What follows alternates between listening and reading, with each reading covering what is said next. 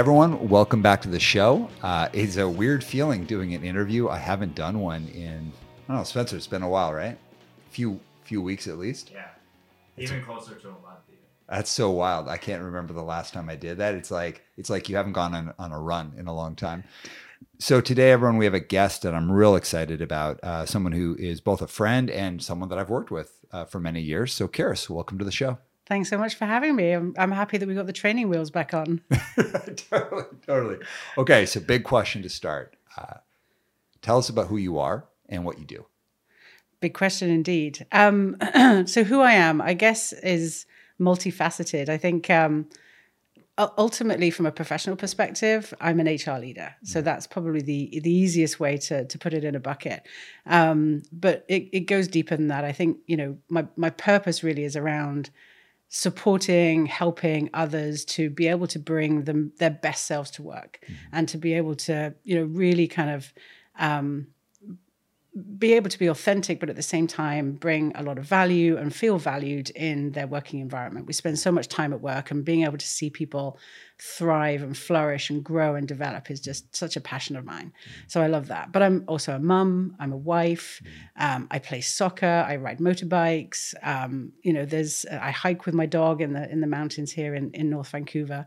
From the UK originally, moved over here just over 10 years ago with my family, and fell in love with the place and decided we'd never leave. I guess that's kind of on the surface who I am. Yeah. Well, thank you. You've had a really storied career, but I want to hit you with something tough right off the bat. Oh. I knew it. Go on. Well, okay. You'll know this because you've also come up in different kinds of businesses and had different kinds of roles. HR is an interesting, it can have different perspectives. So, for example, sometimes I'll work with companies and HR will be relegated to almost just the task handlers, go take care of these things for us. Yep. In other companies, they can be viewed as kind of like the rule makers and the people who keep things from police. happening. Yeah, the police, the company fun police. police. Yeah, or just even the company police. Yeah. And it's an interesting thing because you and I know the value of having a strong, really, really strong HR team, strong HR leader. I would say these different ideas of how people interact with HR could be like strong business partner or have a great seat at the table, or it's like, oh, they're the police or they're just the task doers. What do you think the key ingredient is from your perspective on how you've built your career on having a seat at the table as an HR leader, like being considered as oh, this is just another business function. You're a business leader.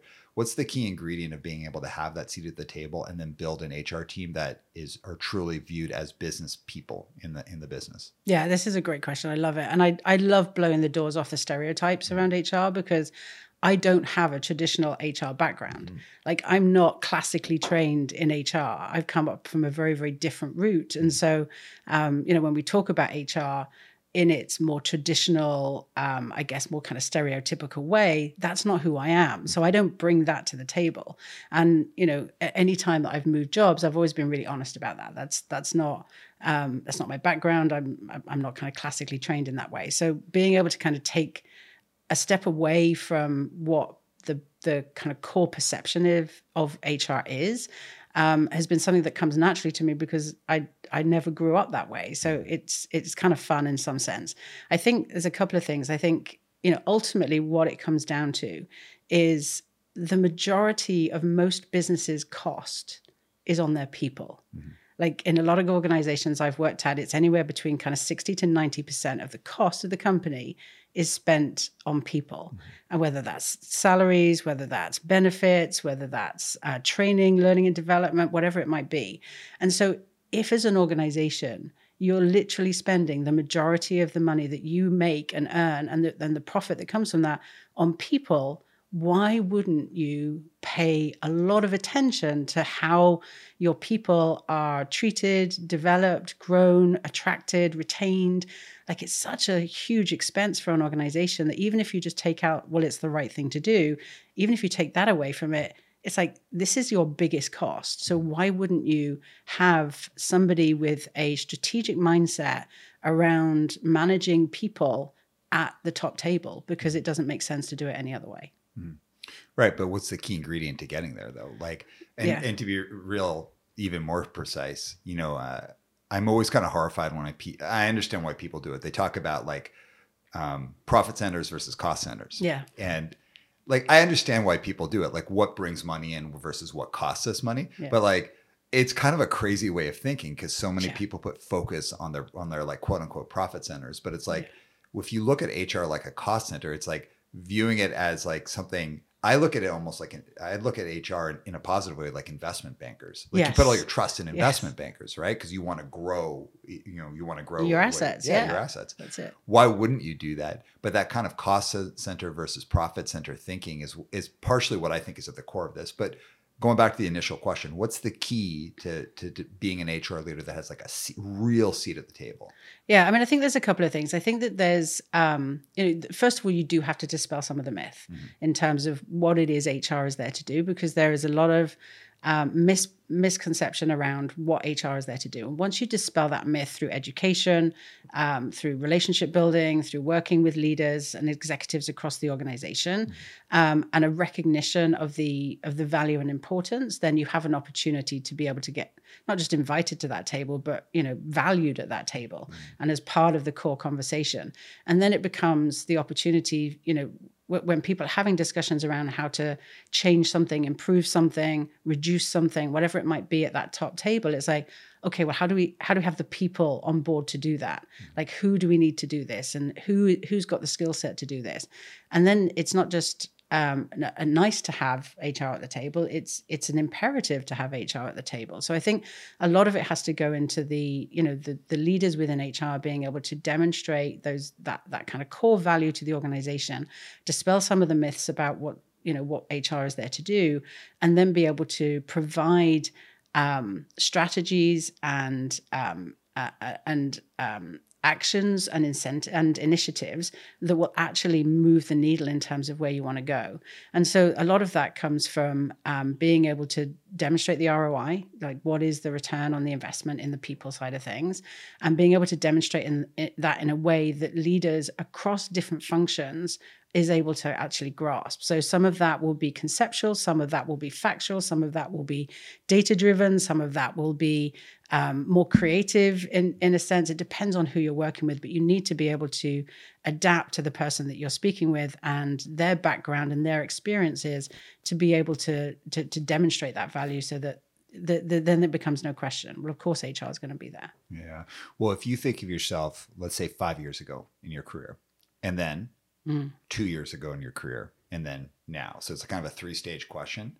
What did you change from 5 years ago to 2 years ago that helped you do that? And then what did you change from 2 years ago to now to help you achieve where you're at now in terms of like being that business? Well, yeah, like a lot, right? It's a tough question though, because I want you to think like, what was the thing that got me to that 2-year space?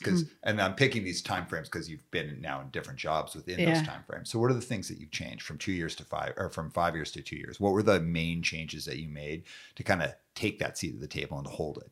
I think that some of it comes with just some like internal changes around how you view things, how you perceive things, how you mature, how you gain experience, and then from that, how you grow confidence.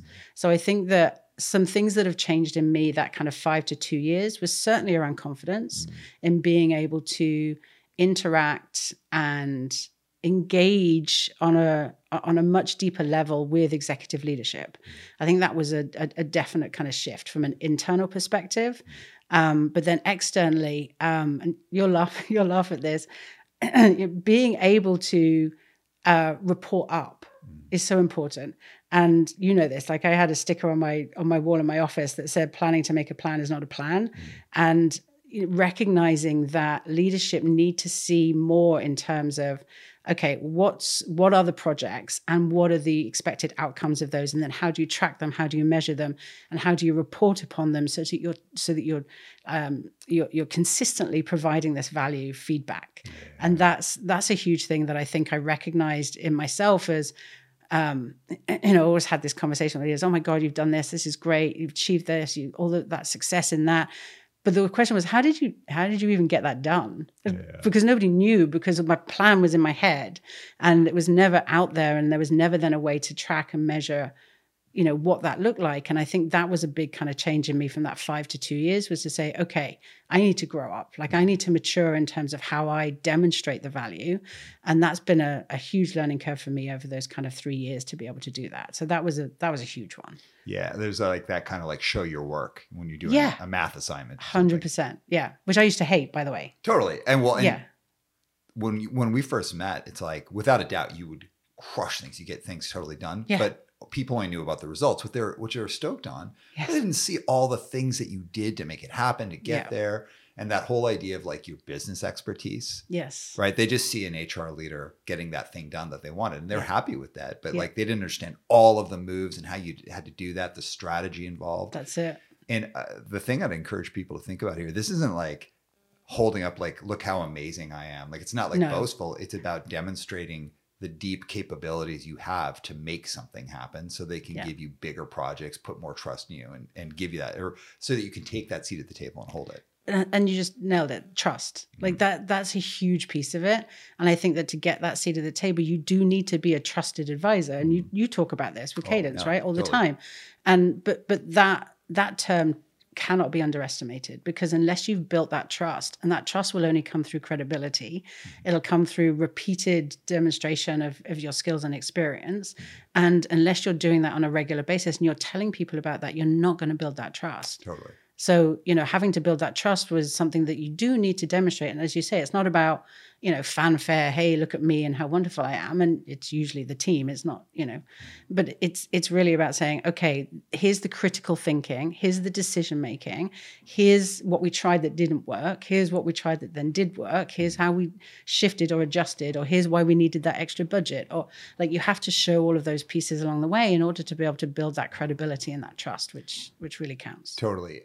I used to have this way of going about things when I was younger career, which is like, I would just outwork my competition. Yes. And I had to, like, I worked in this one workplace for quite a while, where it was like, the decision making was so wild. Like, you just basically were like, okay, this whole place is just kind of held together by bubblegum. And like, I know that I have to just deliver results. Yeah. But if I try and talk through too many of the results, they don't trust me enough. So if I'm like, hey, I'm going to do this or I'm going to do that, they would just poke holes in it or be like, that's not going to work. So actually, I just took everything underground and just like outworked and worked crazy hours and did all this stuff. And like, kind of modern thinking from a business perspective, people might be like, well, you shouldn't have to do that. Well, no, I shouldn't have to do that, but it's what I had to do if I wanted to be successful at that job. And there was all sorts of benefits, but there's all sorts of like terrible stuff. Like, it was not good. But I did get to a point where I started having big results, and the leadership at the time were like, wow, you really, you proved us wrong, basically. How did you do it? And from that point forward, I was like, this is how I did it. And I explained it. But after that, they were super interested in hearing how I did things. And my ability that I learned, that I had to develop, was talking about how I would do things and what the plan was. I had to earn that space. But once I had that space, there was like an audience that was willing to listen to it. And it's really what set me up to do Cadence. Yeah. Like, figuring out how to get it done in the background and just outwork the competition, but then also to like be able to show like, oh no, I actually am a good business person and I understand strategy and how to do these things. That not only set me up to do Cadence, it set me up to like change my whole life, and like kind of putting my hands on the I'm doing handlebars because you ride motorcycles. I'll put my hands on the handlebars. That was a big game changer. But okay, let's talk about 2 years to now, because I saw a big shift in you, let's say 5 years ago to 2 years ago, huge shift. A lot of that, though, I agree with you. It's like, even how you speak is so much different. Like, you're just like so much more confident, and never that you were like some kind of shrinking from confidence, but I'd say it's focused confidence rather than big confidence, like, a big presence. Now it's much more like seated confidence that's based in like a senior leader who can handle it. The way you talk about things is different. But what about 2 years to now? Because I'd say there's even a bigger change from 2 years ago to now. Yeah, it's the last 2 years, 2.5 years probably, has been huge from a career development perspective. I mean, there's a bunch of things that happened, and it was almost a perfect storm. You couldn't write it. So I figured out that I wanted to do my executive MBA because as I was getting to that kind of senior leadership space, I needed to know what other leaders were thinking and what they were doing in their various departments. And by getting a more broader understanding of how business works was really important to me so that I could come to the table and not know what they do, but be able to ask the right questions, ask smart questions to get the answers back. And I didn't know what the questions were, so I needed to figure out that piece of it. So some development in that area was for me, a kind of a piece of groundwork that I needed to do. So 2019, I'm guessing it. Yeah, 2019, like COVID eats years, right? 2019, I started my EMBA in the September. Then very quickly, my boss, who we both know and love, left. And I was put up for interim head of HR at my last company. And then COVID hit and the world changed. Yeah. And with those three things all coming together at a really, really quick space of time, that what followed over the course of probably the next 12 to 18 months was possibly one of the hardest times in my career ever. It was that realization that I'd got to the level where there weren't that many people above me that were going to tell me what to do. COVID meant that nobody knew what to do. And, I was still trying to figure out, what everybody else was doing. And so those kind of next 12 to 18 months were huge. And, some days were literally just getting through. And some days were like these amazing eureka moments of, okay, we figured this shit out. Like we got something here. And then trying to kind of bring along with me a group of 75, 80 people in my team that were scared, anxious, worried, so many different emotions going on was another big piece of it. And so there were so many learning opportunities during those kind of 12, 18 months. And, coming out the end of it, I literally felt like, okay, it didn't break me. Like whatever comes next, I'll figure it out. I got this. Yeah. It was a crazy time. And I think that it brought so many learning opportunities, so many opportunities to interact with people that I probably wouldn't have done prior, opportunities to work with new leaders that I hadn't had the opportunity to work with, that I learned things from and hope, learned from me a little bit. And just being able to kind of immerse myself in that crazy world was something that I think from an experience perspective was so incredibly valuable to my development, even though it was really fucking hard. Like it was such wild timing because you got the big chair, got the big chair, right? There's only one other role in your previous organization that you could have gone to, which would have been higher. Yep. So you've got the big chair, pandemic hits. Yes. How did you get through that? There was some tough days. It was really long hours, especially in the first part, I think, working from East Coast to West Coast across the US when nobody knew what was happening and nobody knew what was doing. And the guidelines and rules were changing literally every day. Yeah. There was some 16, 18-hour days, consistently for a period of time as we tried to kind of figure a lot of that out. It was super tough, but it built a whole new level of resilience in me that I didn't know I had. I didn't know I needed, but I didn't know that I had. I've always felt that I've been pretty resilient around things. I wouldn't say like that kind of, toxic positivity, but certainly I'm a glass half full, look for the silver lining type of person. But sometimes that kind of reality check around resilience was huge. But just having people around me that were, people contributed in different ways. Regardless of what level you were in the organization, from a work perspective, people contributed in different ways to kind of helping keep that sanity, that reality check, as well as kind of that grounding that I think was super important. But then, really special people in my life as well, friends and family that, were there to check in and help out. And, and I think that the other thing that happened as well was there was a shift with so many people in terms of empathy. So many leaders believed that they had to show up with a professional facade on day in, day out prior to COVID. Then COVID happened and everybody had crazy stuff going on, not just at work, but in their personal lives. And that there was a blur, there was a merge between the two. And leaders found that showing up with the professional facade was no longer going to cut it, was no longer good enough. And so it was really, really interesting to see how their mindset shifted in terms of how they dealt with people around them, with me, with each other. And that was actually something that I think is a huge benefit that's come out of COVID, is that ability for leaders to feel like they can let that facade down and show up more authentically with more empathy. And that, I think, really helped as well. It took a few months for people to get there, but once it did, it was almost palpable, I think. Yeah, for sure. And again, like, like when I make this commentary, I don't want to sound like I'm, like condescending, like patting you on, like, oh, good work. I just say that I've been a very privileged scenario where I've got to watch your, as you ascend in your career and the changes. And it's been really dramatic. And I actually want to hit on resiliency, because you're what I'd say, and I mean this, I hope is you take this as a huge compliment. You're like a tough person. Yes. And when I say tough, I guess the thing, maybe we think the traditional idea of tough is being like, I'm tough. Well, what I mean more is like, you're very open to different ideas, and you're very convinced of your own ideas. So you're totally will have a middle ground with people and talk about ideas, but you're not going to be dismissed, bullied, shut down. You're not going to have people diminish you or force you to take a back chair. It's just, you're not going to do that. No. So, but let's talk about resilience. Some resilience is stuff that you just kind of, I guess we could say, like, what came first, chicken or the egg, right? Like, it's like, is it a learned thing? Is it something you're born with? You definitely came up with an amount of resilience, and you've certainly developed resilience. But let's talk about your roles, because you've been in different organizations. I would imagine some of them have been more like, oh, HR is like central to our business, they've got a seat at the table. And some probably have been less that.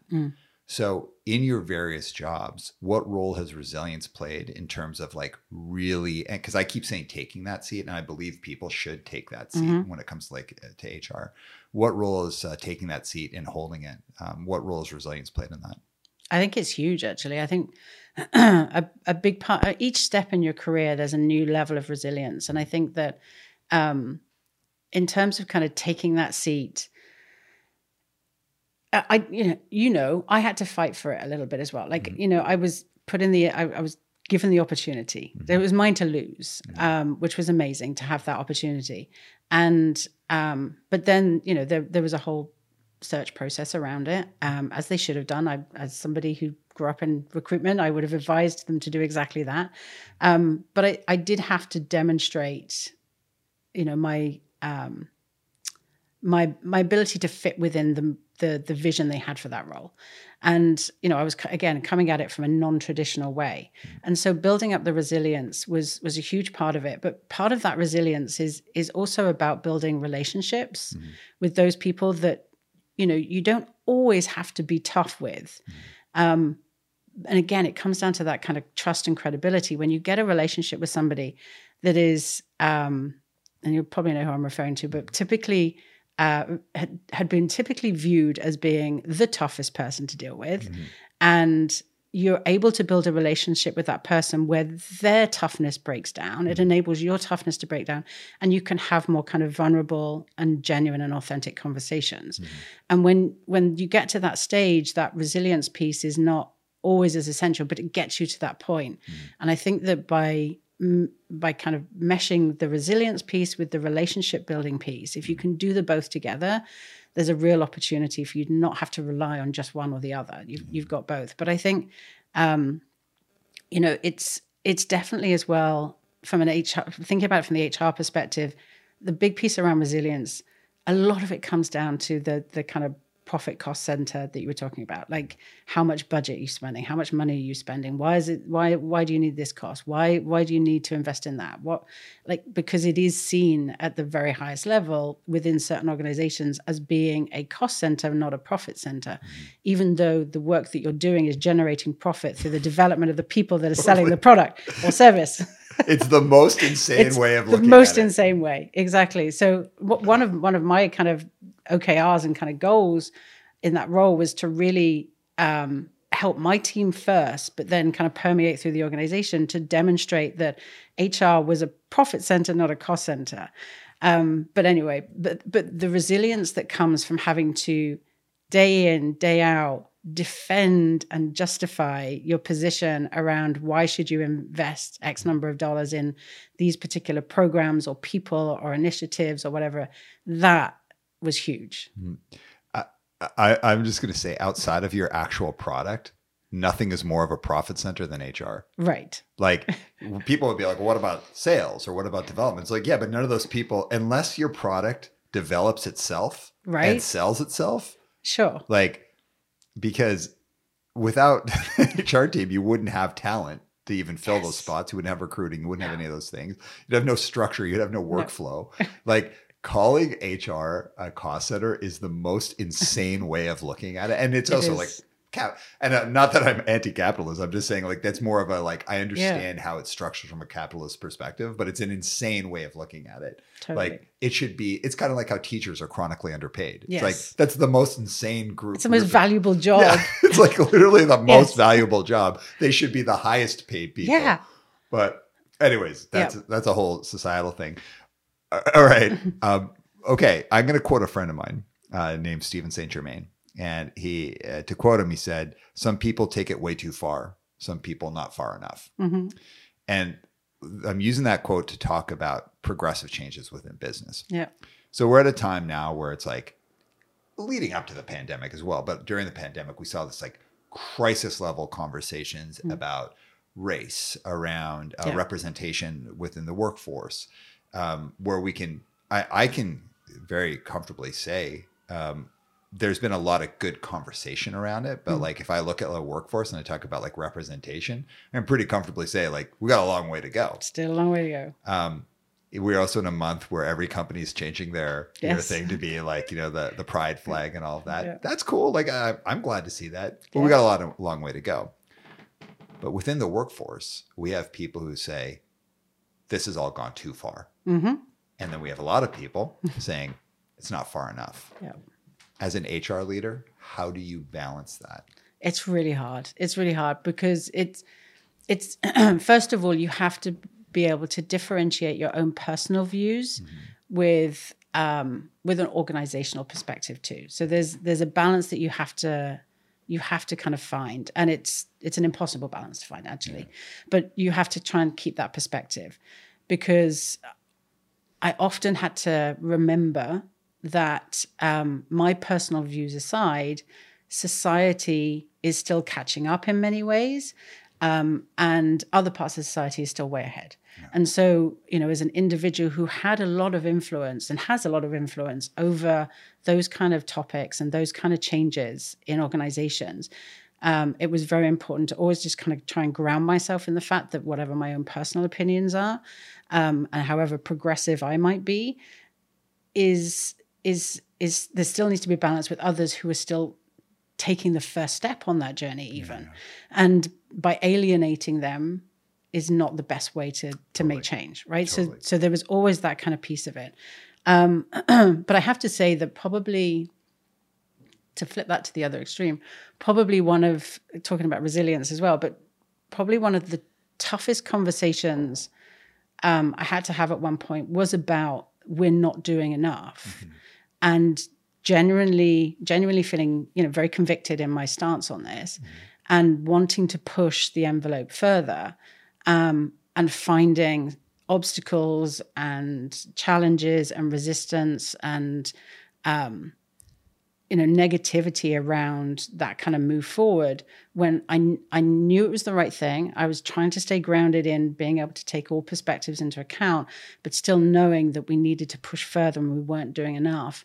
And finding so many of those kind of blockages being put up in front of me in order to be able to achieve just even, you know, the next step in the progress that I needed to make for the organization. And that was really hard, because that's something that as an individual you feel passionate about. It's a very emotional topic. It's very sensitive, and not feeling the level of support and encouragement and enthusiasm that you would have expected can be really, really difficult. So I think that, those but being able to have the conversations in the first place is a step forward for a lot of companies. Yes. And so that's kind of the first piece. And then it's really about, continuing that, developing educational and awareness in terms of what's not just right for the organization, but what the people are telling you that they need from the organization, and being able to articulate that in a way that builds its own business case. But that it's really hard. It is super hard. And, of the HR leaders, again, I kind of laugh when we talk about like profit center versus cost center, and also like who has to manage more nuances than HR leaders? Mm-hmm. Like the intensity. So I go back to that quote. It's like some people take it way too far, some not far enough. I have a kind of a privileged role when I work with organizations because, people have one-to-one conversations with me that are confidential, largely confidential. And I can hear from one person, hey, this has all gone too far. Mm-hmm. All of this diversity and inclusion stuff has gone too far. Critical race theory, it's gone too far. Like whatever thing they're saying. Yep. And they can say that to me because we're having an open conversation, and it's my job to help work with them and not convince them one way or another, but so they have a space where they can air their feelings, and then we can talk about their leadership and where we can go with things. Yeah. So in one conversation, I can have that with one person. And then my next conversation, my next hour of the day is with someone in the exact same business. They literally work in the exact same company who are saying, oh, we haven't gone far enough. Mm-hmm. Our work with diversity and inclusion is not at all far enough. Our work with, something, again, I'll just pull it, critical race theory or any, whatever it is, it's not far enough. These could be the same people. They might even work in the same business unit. They might even be at the same level of our organization, and they're both saying the opposites of each other. Yep. Again, I can then go on and be like, well, here's my recommendations to the company, and then on to my next assignment. Yeah. I always, when I think of organizations of any size, but especially organizations of the size of the ones that you've been leading, I'm sure, huge organizations, that balance of how do we do the right thing, it sounds nightmarish to come up with. Like, how do you carry that weight? It is tough. I think that there's a point though where you say, for those who saying we've gone too far, I'm going to stop listening.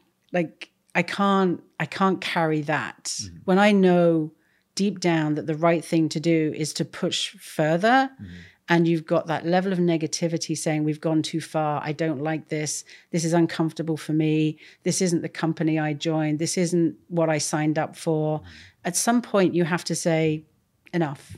Like I can't carry that because it's actually wrong. Yeah. And we need to push this forward because actually the vast majority of people do want us to do more.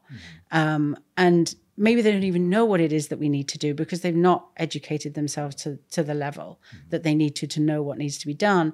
But they feel that we could do more, or they feel that they want to work in an environment that's better. And so even if you are coming to the table with the most privilege, whatever that represents, most people still want to work in an organization that even if it doesn't impact them, they want to work in an organization that cares about the people it's going to impact. Yeah. So, you can have conversations around, I'm at a point in my life where, we're talking about things like fertility treatments as benefits. Like that's not going to impact me, like not at my age, but I want to work for a company that cares about that and that is going to provide that and develop that for its employees. And so it comes to the point where you do have to shut down the necessity to listen to that level of negativity because it's just wrong. That's not how society is changing. That's not how society is developing.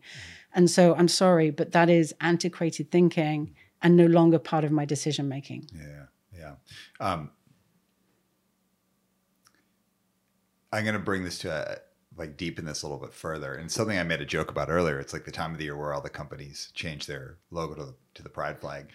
And a friend of mine posted something on their Instagram making fun of that. And, I sent the little smiley face, laughing, smiling face. And then I thought about it afterwards. I'm like, do I think that's funny? Due to the nature of where I'm, the kind of work that I do, it's like I both am super hopeful, but also cynical, right? And I'm hopeful because I've seen leaders like you and leaders like other incredible leaders leading change in a way that I think is like also super thoughtful. And it's not just it's not just trying to create inclusivity of like representation, but it is also saying like, hey, if you disagree, let's talk about it. Let's figure it out. So I'm hopeful in that way, but I'm also a bit like cynical because I have also worked at enough senior levels where I can see what's kind of like, oh yeah, let's just put that stuff up because we're supposed to. And then like, let's just act however we want to act in the background. So I can see both. But after I had sent that over to my friend, I really thought about it.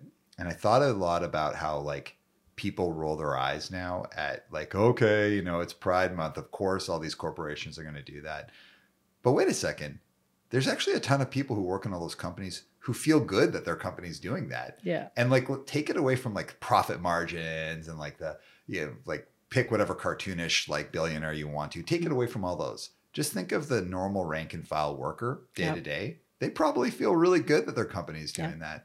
And in fact, a company isn't necessarily the CEO or any of like kind of the top people. A company is the vast majority of the company are other people who have all different beliefs. And probably the vast majority of those people feel really good that flag is part of their logo, or at least they're neutral on it. Like, oh yeah, like that's something that should happen, but they're not against it and they're not rolling their eyes at it. They'd probably feel bad if their company didn't do that. Yeah. I want to get your thoughts on that though. Yeah, I think there is definitely a piece of that. And this is the evolution piece that I think is so interesting, because from my experience and conversations that I've had, some of those who are more highly impacted by these celebrations throughout the year because they identify with whatever group we're celebrating. And some of those that are more kind of maybe highly educated, self-educated, or educated around those particular topics would probably say that we're past that now. Yeah. But there's so many people that are still catching up, and that this is actually a big step in being able to feel like you as a small cog in a big wheel are being inclusive. Like if you have the opportunity to update your banner on your LinkedIn page, or you have the opportunity to update your auto signature with a rainbow, like that for a lot of people is one of their first steps to actually being actively inclusive, like proactively inclusive around something. And so those people are still catching up. And so there's this huge spectrum of experience and knowledge, and they're coming, they're getting there. And so there is that ability through these types of events to be able to recognize how far people have come, and yet how far we still need to go.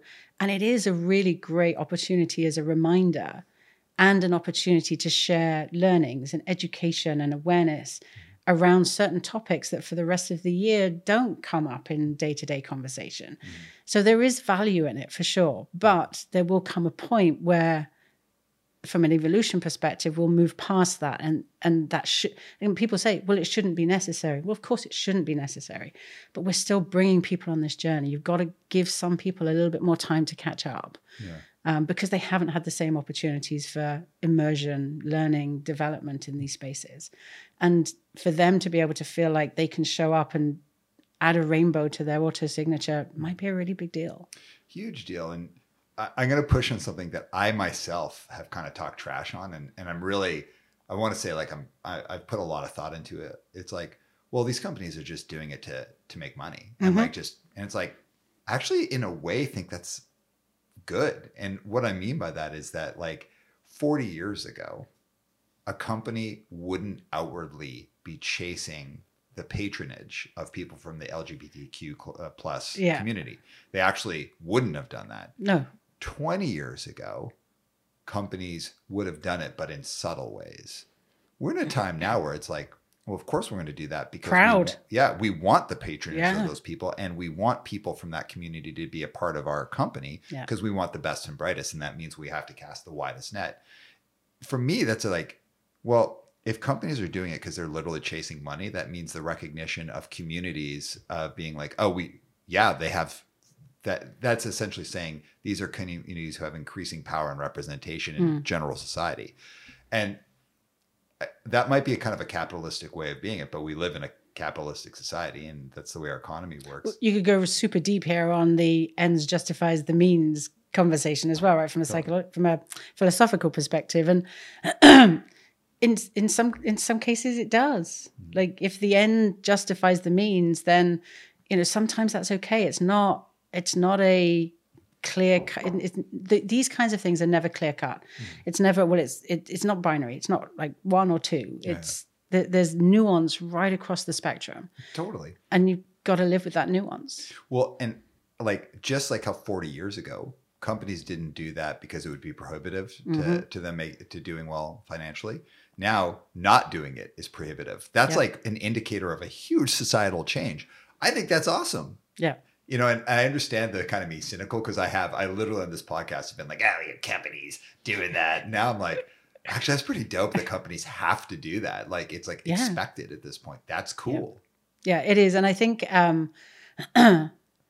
it's kind of interesting, because I think for those that have been in the DE&I space for many years, that has been the primary business case argument to leadership of why they should. Because, taking it's the right thing to do out of the equation again, which I hate doing because I'm a big advocate of doing the right thing. But let's just take that out of the equation. In order to be able to influence the decisions of leadership within organizations, to put resources, whether it's money, whether it's time, whether it's people, behind certain initiatives, you have to bring a business case.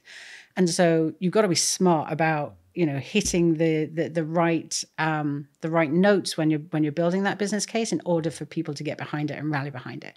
And so when you're talking about spending money on DE&I and earning the dollars, usually back in the UK, way ago, it used to be the pink pound was the first way of saying, okay, well, we want women to buy things too. Like, it's an important demographic, and that was your kind of 40 years ago.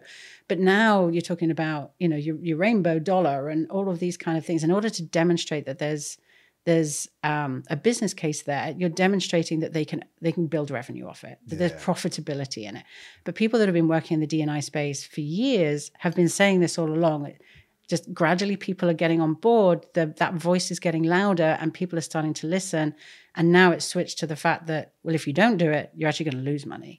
Totally. And you could actually get shut down. Well, isn't that doesn't say so much about where we're at in society. So for anyone who's cynical about it, myself included, I hope that's something to think about, because again, I just had this moment. I know this sounds crazy, on Instagram, where I was like, do I think that's that funny? I do, but I actually think it's a pretty cool thing. It can go too far. It can go too far, though. It can go too far, because sure. there are definitely not all of those attempts and initiatives are come from a good place. Well, I mean, the one that I was laughing about on a podcast a while ago was, you saw that Pepsi commercial with yes. Kendall, was it Kendall Jenner? Yeah. That's like too far. Too far. And also it's just like shameless, like there's like super important. Awkward. Terrible, right? Awkward. Yeah. Whoever greenlit that, I hope you've reconsidered. I know. Yes, 100%. There are many examples like that went too far, took it the wrong way, or it was shameless, and that's not appreciated. Okay, let's talk about doing the right thing. I have people on this podcast a lot, and we talk about doing the right thing. It's like, oh, you got to do the right thing, and I was thinking about some of our episodes where this doing the right thing is such a theme, and I love it. It's great. And also, we're not always the shot callers, the decision makers, the people with the budget or the people at the last call. And in fact, even at super senior levels, people work for leaders or businesses who will choose to not do the right thing once or many multiple times. And it could be about a lot of things, or it could be around one topic repeatedly. So I know you as a senior leader, you must have experienced some version of this throughout all of your career. Yep. First of all, I'm interested in, let's start with what advice you'd have for professionals when they're in a situation where their boss or their company is choosing, despite having all the data, to not do the right thing. So what advice would you have? I think there's multiple layers of advice to this. First of all, it's gut wrenching. And so kind of taking a moment to just kind of recognize how you personally feel about it.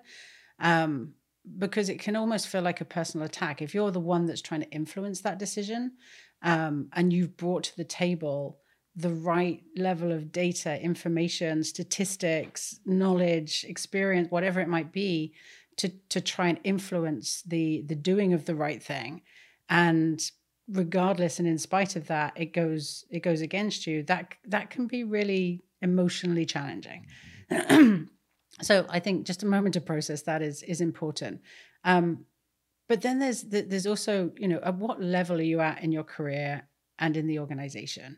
There's certain times where it's appropriate to say, well, actually my advice is just run, like leave, because there's only so much that you're able to influence, and there's only so much time and attention and heartbreak that you can put into that, where ultimately you're not going to have an influence on the outcome, and having to live with the results of the decision that went against what is the right thing can be damaging to your own career, health, mental well-being, all of those things. And so there's a piece of advice for some people that says you should get out and go and find somewhere where you do feel like your values are aligned, and you're fully kind of lined up and in agreement with how you work through some of these things. But then, on the other level, how much influence do you have, and should then you stay to be able to next time make that case? Or, you feel, I know that I've been in situations where I felt that I've got a certain level of responsibility for those around me, that the right thing gets done. And I'm not ashamed to admit that it's ranged from everything from, throwing the entire data book at a problem, all the way through to having a meltdown and a tantrum because it didn't go the right way. Yeah.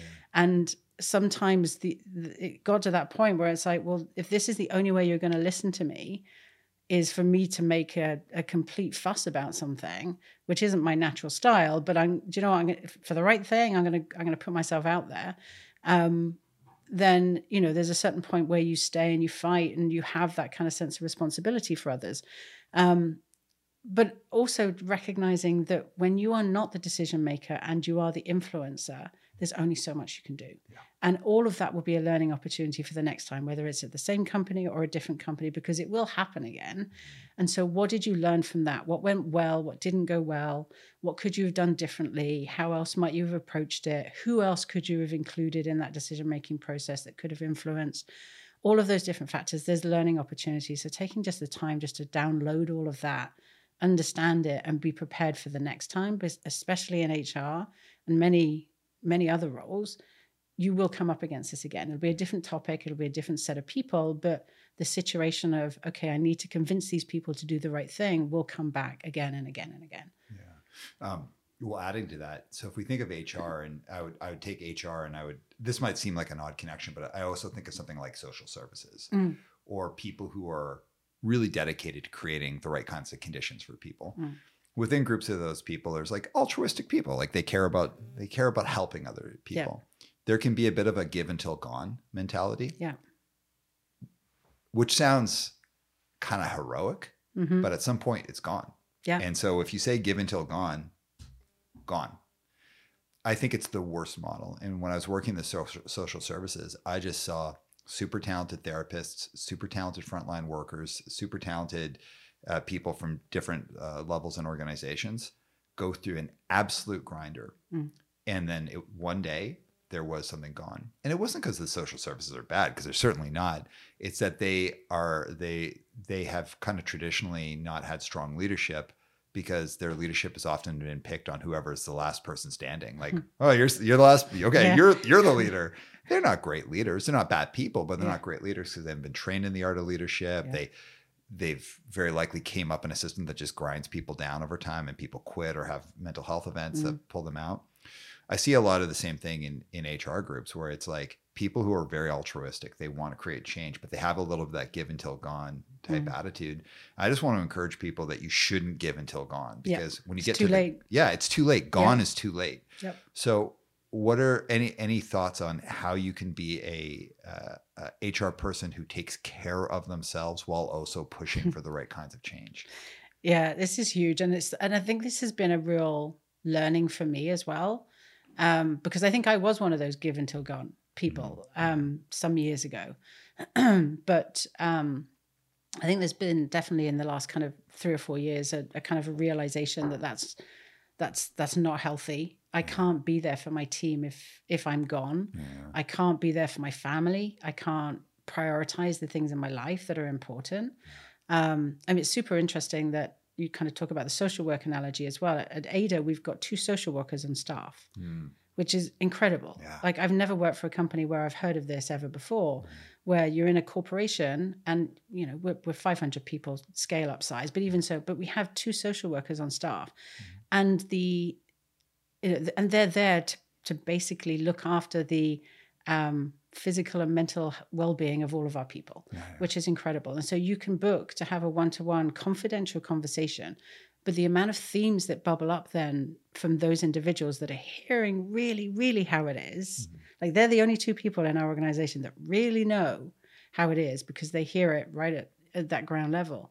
The themes that bubble up means that they do have the ability to influence. So if something's getting really bad, or we are doing the wrong thing, they're going to hear about it. It gets bubbled up. We're able to do something about it.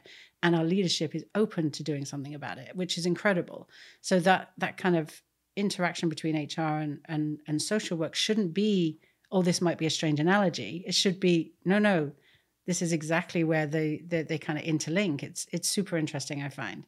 But I think that, you know, from a self-care perspective, you do have to be able to compartmentalize a little bit, like what is work and what is person, like who's Kerris, the HR leader, and who's Kerris, the wife, mother, friend, you know, all of those kind of things. And be able to compartmentalize a little bit, the ability to leave the big issues in the work sphere and be able to take enough time and do enough of the things that bring you joy outside of work to the fore that enable you to rest, recharge, repair, get your kind of thinking back on track, and be able to come back again for another day, because there will be other battles, there will be other obstacles to overcome. And if you're constantly worn down by those that are happening, it gets harder and harder and harder to come back and be present enough to be able to be influential. Heck yeah, I completely agree with you. So like, we hear a lot about like in years we've seen and heard increasing conversations around emotional labor, which is, I just say, a topic is poorly understood by most people. Yes. It's like, you know, an Instagram thing or whatever Twitter thing. It's like, like literally, I don't fault people for doing it, but it becomes like such a talking point. Like, well, you know, one group is doing more of the emotional labor. So first of all, everyone, emotional labor is a absolutely normal phenomenon. It's part of every single day. You know, like, if your kid spills a cup of juice on your brand new carpet, you're experiencing emotional labor because you're restraining your reaction so that the next right thing can happen. But emotional labor is like a real deal thing. And marginalized groups, of course, experience a higher amount of emotional labor day to day. And also people who have jobs that are very people heavy, that have a lot of touch points with creating change. They are very often more on the front line of getting burnt out because they carry much more emotional labor day to day. With that in mind, I'm going to flip the script. I've asked you for a lot of advice for HR people. What about advice for business leaders who aren't HR professionals, who are in a business where HR is undervalued, marginalized, don't have a seat at the table? What's your advice there? Yeah, I would love for more business leaders to really think about how the people in their organization impact their ability to be successful. Because if they took the time and worked with enough people through the organization to be able to understand that, I genuinely believe they would do things differently. And I think that it's so far down the list in any of the business books that they've read or the the courses that they've done, that it's an afterthought. And I think that if they started there and said, okay, this business will only be successful based on the talent that we have within it, and what does that actually mean on a day-to-day basis, and how do I as a leader show up to ensure that we have the right talent doing the right things at the right time to make this organization successful, and start to genuinely understand how people get motivated, how people become loyal, how people show up and give the 110%, the elusive 110%, like how people do, bring their authentic selves to work and feel safe in contributing their talents and their skills and their knowledge in an environment that's not going to knock them back or judge them. And that those things are actually all ingredients to the overall success of the organization. If they actually stop to think about that for long enough and spend some time really digging into that, as much as they do trying to understand where the next sale is going to come from, then I think that people would do things differently. When you've been in businesses, and again, I know you've worked in a diversity of businesses, so it's not that I'm identifying one or the other, but when you've worked in businesses that trumpet change or good things, but then you see them act differently and you know they act differently, how have you maintained? You are someone that I believe is like, well, I know is super progressive. You're all about creating good, healthy change. You aren't a person who takes it too far. You are the person who's saying, hey, it's not far enough, but you have a good sense of how to get that proper balance here. And I know you have worked in businesses that are very good at kind of talking about like all of the stuff that we're talking about now. And then also perhaps in the background are actually quite reticent to make the changes internally to make good on the public face of what they're saying. How have you maintained in those times? Yeah. So I think there's a couple of things. I think that there are usually in an organization, there's usually a group of people that are pushing the needle, making change happen for the good, and creating working environments that are healthy and positive for the large part. And you see the benefits of that, and you see that progress, and you see that grow. And with each program or each initiative or each strategy, you see that you're getting closer and closer to that. And it feels good. And then there's a bad apple or a handful of bad apples that exist within most organizations. I won't say every, but most organizations whose own individual actions don't match up with the work that you're trying to do in order to create an environment that is healthy and positive and engaging and beneficial to the people that work there. And so then you get this kind of conflict and this friction between what is happening that is adversary to what you're creating. And then it's up to leadership to be able to decide, okay, are we genuinely putting our money on us moving in this progressive, growth-oriented, developmental way as an organization for the positive? Or are we going to turn a blind eye to the negativity and the toxicity that is coming out of this small group that are doing these things that is in complete misalignment with what you're trying to create? And those leaders often have either been the protagonists of creating this new way of going, or they've bought into it. It's been brought to them and they've bought into it. So they're already aligned that this is where we should go. And then you've got this nasty issue or issues happening on the side that is in complete conflict with that. And so then it's a business leader's decision. Do you sweep this under the carpet for whatever reason, or do you call it out? And I think that for so many years, in a lot of organizations, it's been easier for leadership to try and sit on the fence and have the two running concurrently. Because if you upset this, it's going to upset the organization. And if you upset this, it's also going to upset the organization. So, leaders have often sat on the fence and not felt that they've had either the courage to be able to come out and call it out and recognize that there may be a short-term loss for a long-term gain, and take the hit on getting rid of these people that are providing that toxic environment, or shut down the behavior that is bringing that kind of toxic environment, because it's going to feel really painful. like it's ripping off the Band-Aid, it's going to hurt a lot because they're either going to lose money or they'll lose other people or there'll be something bad from a reputational perspective or a brand perspective.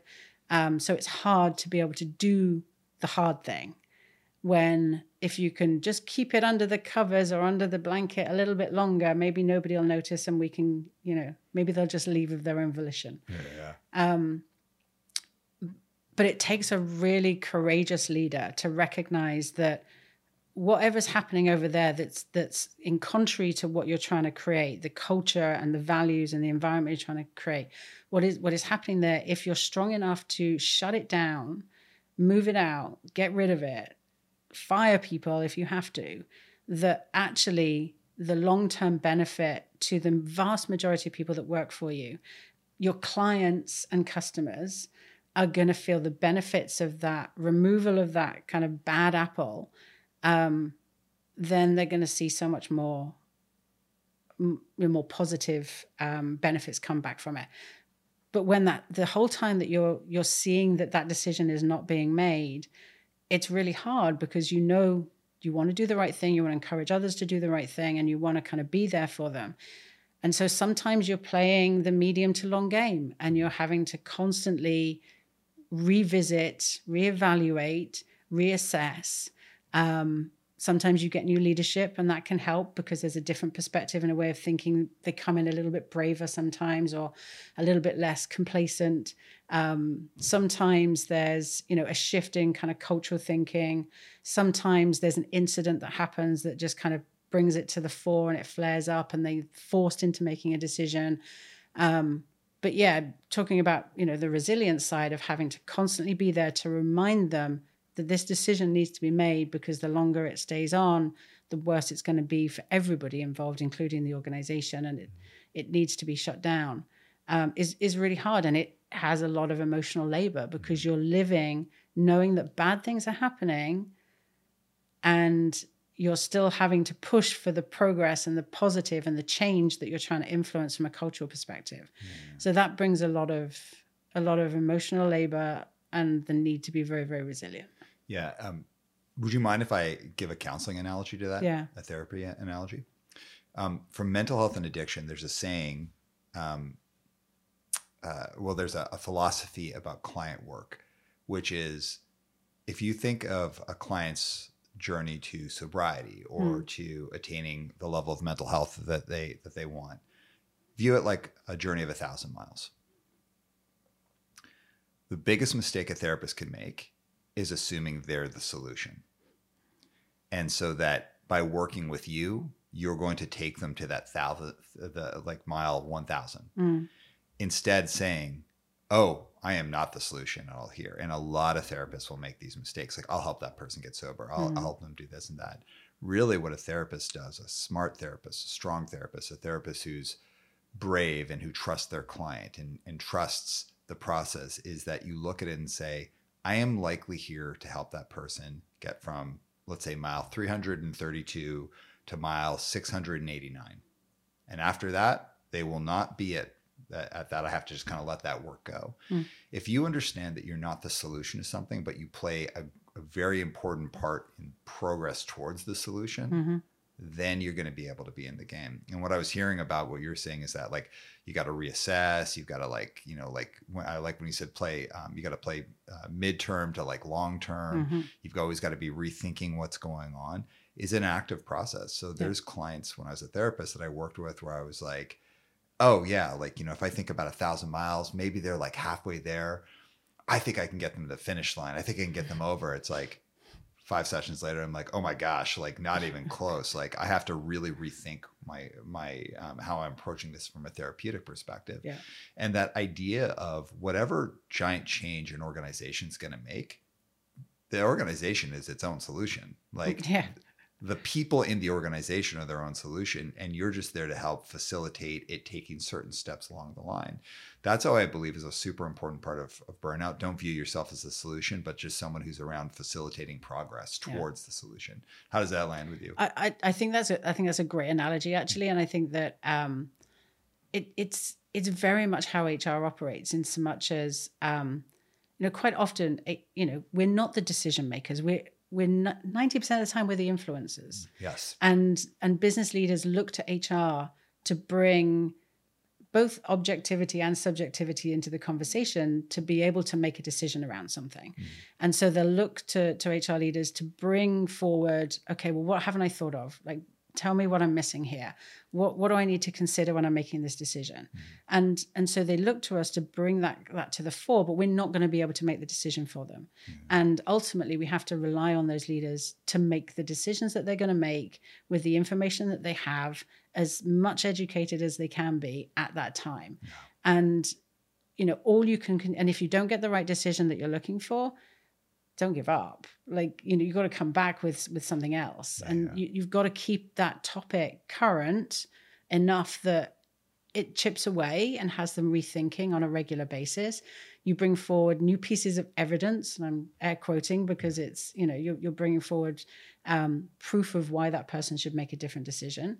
And you keep chipping away at it, because ultimately it's about making progress. Yes. And you may or may not be still there at that organization when they start making the right decisions, but you've influenced that piece of that progress towards making the right decision. Totally. I love what you just said there. It's about scaling what the progress is. Like, what is the progress I think I can do to help it get there? And then how am I going to spend my time? Yeah. How am I going to break that down into actionable steps? So like, if we think of something like racism or sexism or, any kind of, any population has been marginalized, our ability as individuals to straight up solve that is very limited. Very. Yeah. But our ability to create all sorts of progress is immense. Yes. How we look at progress, and then how do we scale it so that we can understand where we can spend our time and where we should spend our time. Not all actions are as valuable. And we could also take it out of progressive work like that to even just like, how do you create like proper workflow in a company? How do you have the right kind of recruiting? Any of these things. If we can avoid ourselves as viewing ourselves as the solution, and instead be someone who creates moments or long terms of progress, it just helps you know where you can spend your time and have the most effect. Yeah. And also sometimes, going back to the therapeutic model, sometimes you get to be that person who sees someone cross the the mile 1,000. And I've had that in my career, both as a therapist and doing this, where I'm like, I see someone achieve the thing they want to do. And it's like, hell yeah. But my role was never as the solution. My role was always about the progress. I was just lucky enough to be in the last 10 miles. Yeah. And that's really, really cool. But also because I could come in and properly assess where someone was at, I would know where to spend my time and how to push it. So it's about assessment, understanding what progress is, how close people are to that solution, and then scaling your efforts around that. And it's all an iterative process. I'm a huge fan of iterative processes because I think that quite often the mistake is, okay, I need to get to that mile 1,000. Yeah. That's my first milestone. Well, it's not. There's 1,000 milestones before you get to that, right? Yeah. Literally 1,000 milestones. And so if you think about it as, okay, well, that's the only one I'm going to satisfy with, then you're missing an opportunity to celebrate progress at each mile. Yeah. And every time that there's a shift or a change or something positive happens, you're building upon that. It's building, but it's Lego. Like you've got these pieces that you're adding on each time. And as you get closer to that mile 1,000 and someone makes the right decision, whether you were brick 300 or brick 600, that you've had an influence. And I think that as HR leaders, you're advocates for change. You're champions of change. And that's where you have to bring a lot of those kind of communication skills, influencing skills, relationship building skills in order to be really good at advocating and championing for change, because you're trying to influence something that's really hard for people. Yeah. Behavior. Yeah. To change behavior is really hard. Yes. Well, really hard. That brings me to something I think is important to talk about. So you and I are of a certain generation, and I don't want to say the right or the wrong of this, but we came up in a world where you had to be resilient in terms of that's what was expected of you in the workplace. You had to be resilient. You had to be tough.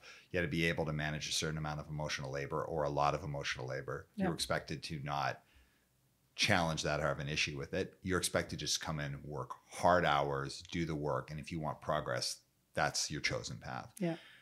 we now have generations who say, well, wait, why should it be like that? Yes. Awesome. I love that. Great. 100%. You're right. And we're still working with a diversity of people who come from all sorts of different backgrounds. They have come up in North America. They have come up with a certain system. The idea that you shouldn't have to experience emotional labor, totally agree. But also it's like a normal part. It's just a normal part of psychology. Yeah. Or that you shouldn't have to be super resilient. Like, yes, I agree with all those things, but that's not real today or as real as we want it to be. And it likely won't be as real as we want it to be for a long time. So any advice to young professionals who say, well, yeah, but I shouldn't have to do that. And you and I agree. What advice do you have for people entering the work world or maybe like early career who want to have to be a lot less resilient, but they're still in that space? Yeah. I love this whole topic. I'm fascinated by it because our parents' generation, it was harder for them. Way harder. Right? They had a job and stayed in it for 40 years. 40 years. Yeah. Can you imagine? And, they looked at us when we were starting out in the workforce thinking, oh, well, they've got it easy. And yet here we are sitting there saying that it was hard, right? And so with each generation, I think there's different light bulb moments. But I love the fact that this next generation is coming forward and saying, do you know what? I'm going to put up with that bullshit. Like, that's no longer for me. Yeah. I don't think that we should have to live like that. And I love that they're challenging that. Mm-hmm. I think it's incredible. And I think it's making it better for me too. Like as one of those people that, just worked really hard, long hours in the early days. And that was the only way of getting ahead, because that was how your performance was measured. Was very much like, how many hours are you doing? How hard are you working? Like, how many calls did you make compared to the other? Like, there's very different benchmarks today in terms of how we measure performance. But I love that they're challenging it. But at the same time, if you take away adversity, you miss learning opportunities. Totally. Right. Totally. And so by being completely shut off from any kind of hardship or adversity, you miss the ability to be able to practice your resiliency muscle, because that's important. It's not just something that you either have or you don't have. You have to practice it. To be resilient, you have to practice being resilient. You have to be thrown a curveball in order to be able to practice being resilient. And you'll do it better or worse depending on what side of bed you get out of. So you need to be able to practice that. And then failure is, as you know, is one of the best learning opportunities. 100%. So if you're not given the opportunity to fail or to do things wrong or to not have had the best support from your manager in that instance, or the technology that you're using is a bit antiquated or outdated, or do you know what, the only time this call can happen is at 6 a.m. in the morning because you're dealing with somebody on the East Coast, or like, if you don't get any of that adversity or hardship, you miss out on so much opportunity to learn. And I think that is something that I would say for those kind of fighting for better working conditions, love it. But at the same time, don't look for perfection, because you will miss out on being able to fail and go through hard times, which builds resiliency. Yeah, I agree. And also something that I've been seeing, and you might have seen this, or maybe you disagree. I think that if we talk about the idea of like being progressive, I think the pendulum has swung quite significantly one way, and now it's starting to swing back. So we see companies like Netflix who, let's say a year ago, people within Netflix were saying like, hey, we find some of the things that we're creating are problematic and we want to have more of a say of what gets greenlit internally. Now Netflix is actually saying, hey, we create a lot of content here. And if you are uncomfortable working on some of this content, it's totally understandable if you want to find somewhere else. So Netflix has actively said, we are not going to have internal, like our larger internal population govern. If they're uncomfortable with the content, it's totally fine. They just don't have to work here. So that's actually a pretty significant shift. Yeah. We see someone like Elon Musk, and I'm not an Elon Musk lover or hater. I'm relatively neutral, but saying, no, everybody has to come back to work. Yeah. I think from my perspective, the pendulum has started to swing back the other way. And young professionals who maybe in their early career were like, heck yeah, I don't want this anymore. And I'm not going to do it. Or I don't think you need to do this. I don't want this to be resilient, or I don't want to be made uncomfortable. Or it's like, oh, totally. That's great. And I kind of feel like it's swinging back the other way. Do you have any thoughts on that?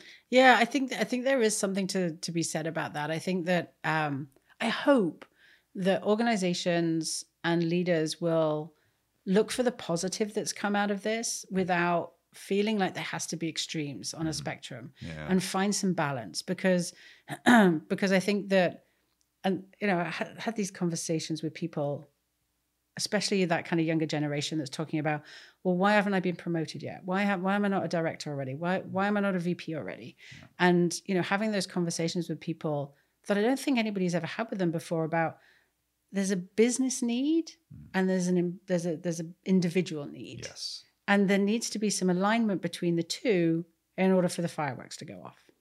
And if there's some misalignment there on whatever topic it is, whether it's I want this job, or I want to work, or I don't want to work on that particular product because I don't agree with it. If there's misalignment there, then you need to find alignment another way. You could potentially influence internally, or you might need to seek it externally. Yeah. But there needs to be some balance there, because businesses are there to generate revenue in order to be able to continue to grow and to scale. That's ultimately what they're there for. Right. You hope that they're going to also add on to that. Let's do the right thing. Let's make sure that we have a solid purpose, vision, mission, values, etc. in terms of where we're going. And most companies I think do, but ultimately there is a business need. Does the business need this thing to be true, and an individual need? And you hope and aim for those two to align. Yeah. And when they don't, it's a challenge. And there's going to be disagreement, and some people are going to have to look externally. Totally. Do you mind if I share something from my own career path? I worked at a company that my experience at the company was quite toxic. It was just very, very negative. And I remember thinking, hey, you know what? There's cool potential here. We're going to change this. And dedicating years of my life to creating a better culture. And at one point I realized, there's a better culture. But what I had to become to make that happen cost me. And I just was maybe the worst version of myself that I'd ever been in my life. Like, I'd adopted attitudes or perspectives or things to do because essentially I had acclimatized to the environment. And the environment, I had found the environment to be quite toxic. And I wanted change to happen, and the change did happen. But also while the company became better, I became worse. Yes. And I was like, oh, this isn't worth the cost. Yeah. Being here is like, this is not worth the cost. And I remember being like, I'm going to go back to who I was. And I just went back to who I was. And within a very short period of time, like maybe within a year, I was no longer at the company. And I realized something so valuable from that, which was sometimes the thing that you want to change comes at such a high price that you shouldn't be there. Yeah. It's too much of a high price. Yep.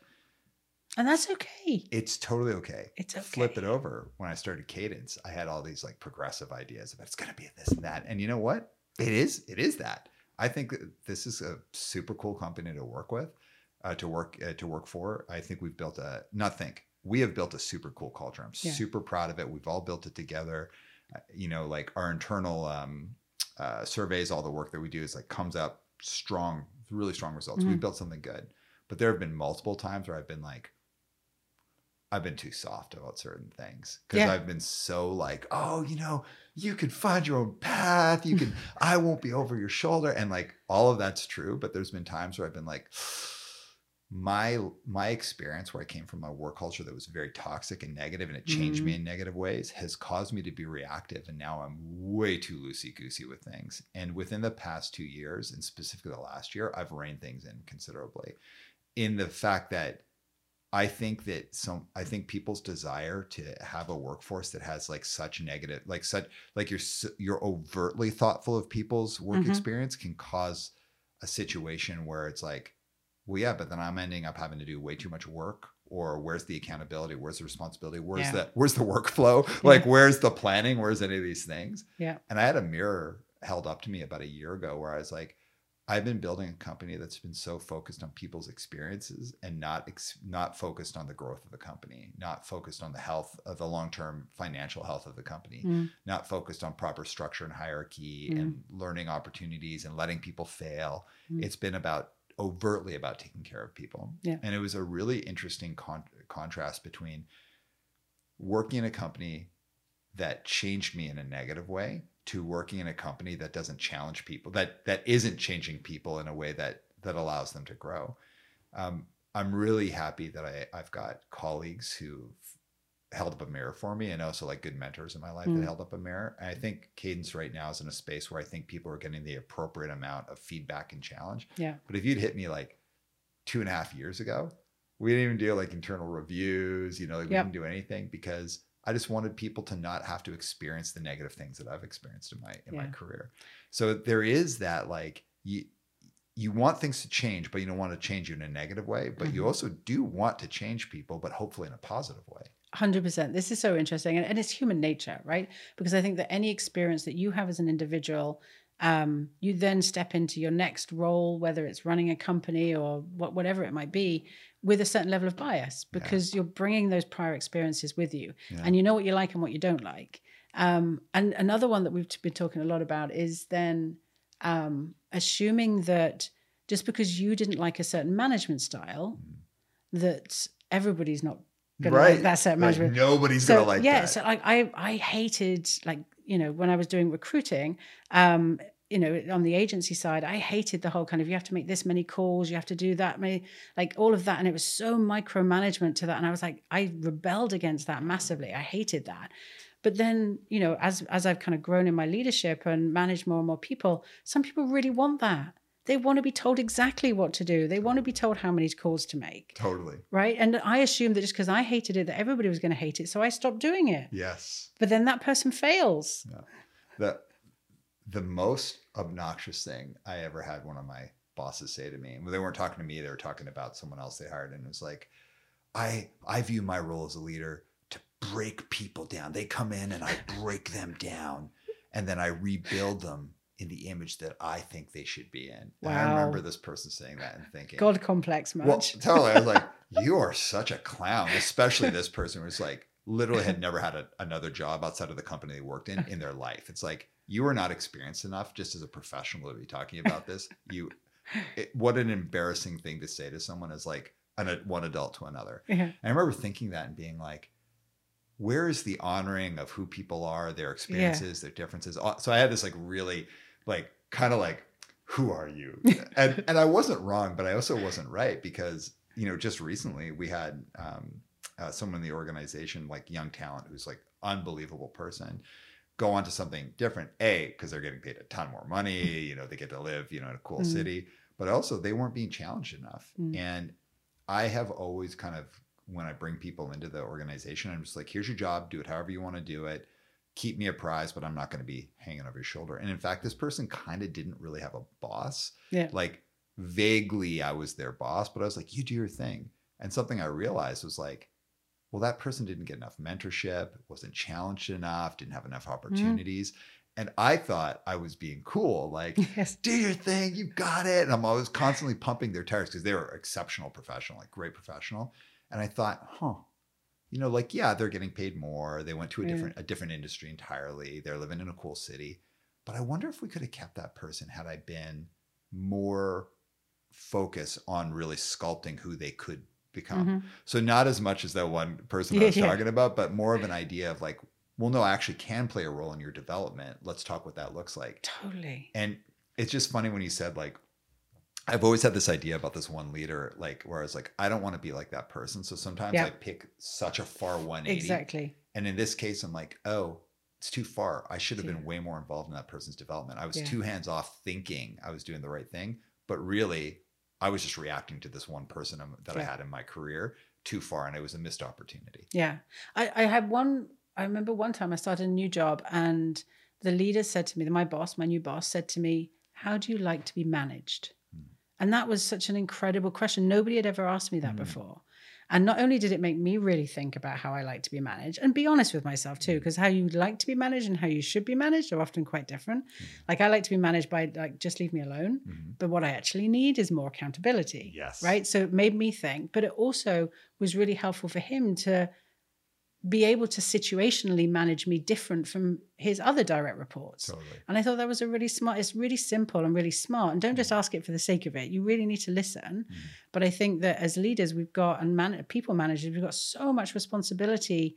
And these people come into our teams expecting something in return.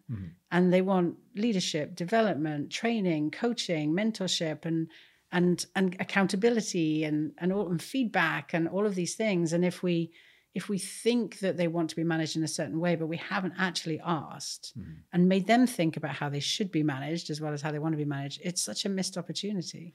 I totally agree. And what you said about like how I would answer that question versus what I really need is interesting. Because where did I grow professionally the most? At that one job where the boss was like, I break people down. I grew the most. I grew because I had to acclimate myself to what I felt was a very toxic culture. I had to acclimate so I could survive. Yes. That's not a great way to learn, but where did I grow most as a professional? That one, 100%. I'm successful now with Cadence because of what I experienced there. And also like growing up playing in punk bands and everything. Yeah. Is a huge part of it. The two places where I've grown the most as a professional was being in that space and having to survive and like being like, oh my gosh, how am I going to get through this? And figuring things out.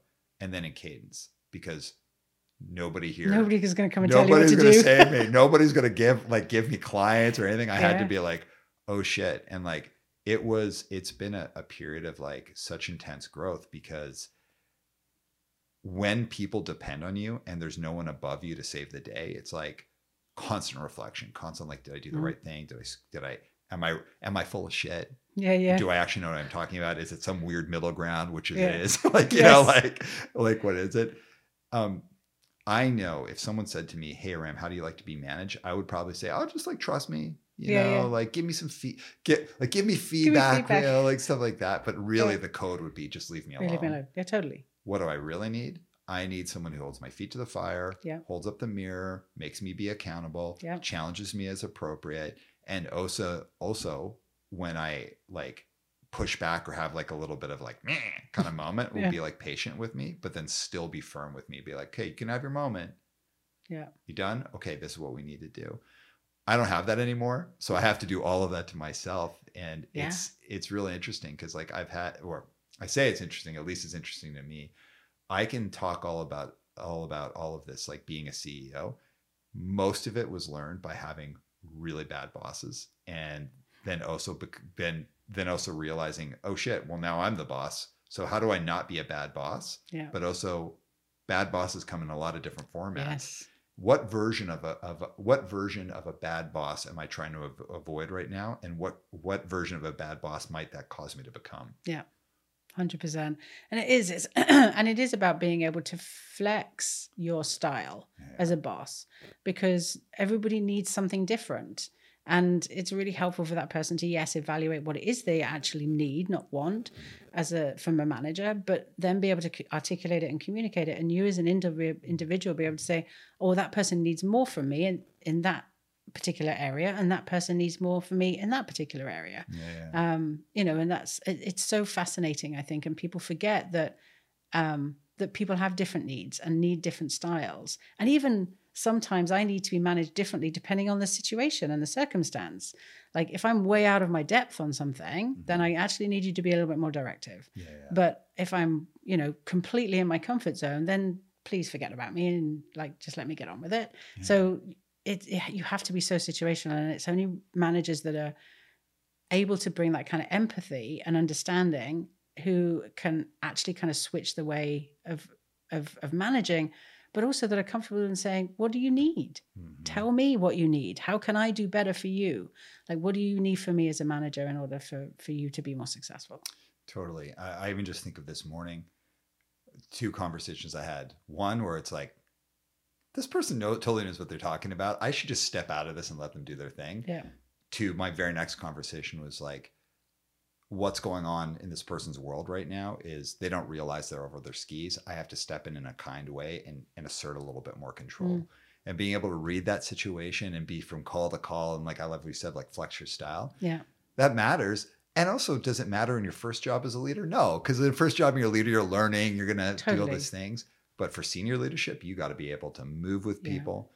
Now, speaking of senior leadership, I think there's a good time to pivot into, tell us about what you're doing today.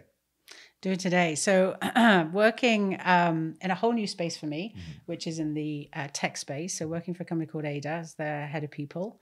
So I look after recruitment, total rewards, benefits, compensation, all of what we call our employee experience, HR business partners, learning and development, DEI, as well as some internal events and communications. And Ada is a really, really fun organization. With a really compelling like backstory, as well as a kind of vision to where they're going and what they're looking to achieve. And again, they're kind of progressive in terms of their thought process. And let's try new things and let's, see how this works out and let's see if we can figure this out. And it's really cool. And sometimes it works and sometimes it doesn't, but they're open to trying, which I think is a really exciting environment to work in. We're kind of in a scale up phase as well right now. So it feels like chaos. Yeah. Like every day is new chaos to come and bring on board. And it's that interesting kind of adolescent phase where they think they know everything, but they don't really. And there's this kind of craving for some structure, but rebelling against it at the same time. And yeah, so they're like a 15-year-old at the moment in terms of kind of that maturity. So it's super fun. So yeah, lots of kind of building and creating and influencing, culturally and developmentally how the organization grows. So lots of fun. So is it possible for a company that is scaling up so quickly and also has like your average worker hasn't been there that long, is it possible to have an intentional company culture? This is a fascinating question. And this was something that when I was speaking to Ada about joining them was one of the question marks in my mind. It was like, okay, how does an organization that's A, digital first, B, very, very young, C, scaling up super quickly, how do they create culture? Like what does that look like? What does it feel like? And so that was one of the kind of the big question marks. And that was my leap of faith. So there was a lot of things I was super comfortable with. And there's a couple of things where you're always taking a leap of faith. And that was one of the leaps of faith. And I don't know that I've got a solid answer, but what I've learned over the last 9 months is incredible. And the answer is generally yes, although it's evolving and changing and will continue to do so for years to come. And so the constant is change. But in terms of that culture, there's been a very clear precedent set by the founders, as well as some of the longer serving individuals in senior roles. And, that kind of foundation from where that culture comes is very strong and very clear. It comes out in the values. For example, like empathy is one of our value. Courage is one of our value. Authenticity is one of our values. So when you think about those as values, you think about, people showing up for each other within an organization, providing feedback and being courageous around that, coming as their authentic selves, their whole, what we call the whole human. This is why we have social workers on staff and others, because, we recognize that it's not just the person between the hours of 9 to 5. Like you've got things happening in your personal life that are going to influence your ability to bring your best self to work. And so how do we support that as a whole human? But that kind of culture from the ground up is really, really tangible, and you can feel that. And then there's this this kind of community that's been built in Slack. So the Slack is what we use as our main form of communication, our communication tool. And there's this incredible community that's been built there that is such a mix of work and personal that from 1 minute I can go from collaborating with finance, legal, and marketing on a particular project in Slack asynchronously to then going to #dog chat, and, which is one of my favorites. Of course. Or #random, another one where I've learned many, many things over the last 9 months. But there's these other like pockets where you're having your water cooler conversations. And so, rather than standing next to a water cooler and going, oh, look what a cute thing my dog did yesterday. It's posted in #dog chat. And so in between meetings, I can go, oh, look at the puppies. It's such it's an incredible community there where people have that ability to engage with each other in a way that I didn't think was possible in a virtual environment. So it's super interesting. Yeah, well, I love what you're saying. First of all, like around virtual environments, like I just encourage people when they're like, oh, unless it's face to face, it's not the same. Really? My two best friends, one lives in Boston, the other one's in Seattle. Like they're still my best friends. And the guy in Boston, I see every 2 or 3 years. The guy in Seattle during the pandemic, I didn't see him for years, or at least 2 years. These are like my closest friends. You can absolutely have great environments done, great cultures, all those things. It's just like anything. You just learn how to do it. You have to be intentional about it, and you have to be purposeful about it. And does it take more effort? Maybe a little bit to begin with, but then it becomes second nature, and that just is. Not to take away from being in person with people. Love it. Clearly, it's great to see you. Yeah, of course, but it's fine, right? But it's okay. I gotta I just encourage people like that. The whole working remote thing is totally fine. Like companies can totally do it. Yeah. People could totally do it, have a great culture. You do have to be intentional. It requires a higher level of management. But what I'd say is I don't think that people in their face-to-face interactions have enough intention. Right. I think one of the worst things about the work world is people not being intentional enough in their interactions, which leads to all sorts of things that we talk about. You have to be more intentional online. That's good. Yep. It's a good thing. Yeah. Can I push on a couple of those values that you talked about, company values? How can empathy be a company value? It's really about how we show up for each other. That's what it kind of gets to. So I get your point. How is empathy a value? But it's the behaviors that come out from what the word what the word empathy invokes. And so it's about intentionally supporting each other and our clients and customers and that piece of it, and just really looking to take the time to understand and really genuinely understand what is it about that other person or that client or that customer or that team member that will help you and them have better relationships and build and be more creative in terms of the products that we develop or the projects that we work on together. So that kind of empathy piece is, and it's incredible. I didn't know it would be this intense, but it comes through in so many interactions. And we've got channels like we've got gratitude, which is a really strong one, where people are calling out constantly. There's multiple times a day, how great other people are and the amazing things they've done for them or their colleagues or their clients or whatever. And just that time to just kind of, okay, good. Seriously, how are you doing? And be really real about it. It shows up in the behaviors. It does. And so the reason I pushed on that, is because I find that interesting for empathy being a value. And I don't have a good or a bad take on it. Just I was more curious about it. The reason I'm talking about it now that you're in the seat that you're in, things like company values, or when people say our pillars or whatever it is, you can kind of have one or two things. And I actually will boil it down to one or two things. You've got a bunch of well-intentioned people who came together and were like, that's it. I love that. That's great. And then if you were to ask them 3 or 4 questions about that thing, they'd be like, oh, I don't know. I don't know it. I mean, sounds good. It sounds good. And we mean it. And it's not that I don't think they mean it. It's just they haven't done the rigorous work to understand what it means versus doing the rigorous work. I'll give you an example. There's an organization where we have a mutual friend who works there who came up with a set of pillars that I think are the most thought out pillars I've ever seen. And they did multiple full day sessions on their feet, talking about these things, like small group work, doing it by iteration, which I'm a huge fan of. They came up with something that is so thoughtful. And it doesn't mean that if someone looked at it, they wouldn't be like, yeah, what does that even mean? Or why'd you, by the way, that's my jerk voice. It's like, or I call it my idiot voice. It's like, yeah, what does that mean? And I act like that myself, but people can look at it and be skeptical and try and poke holes in it.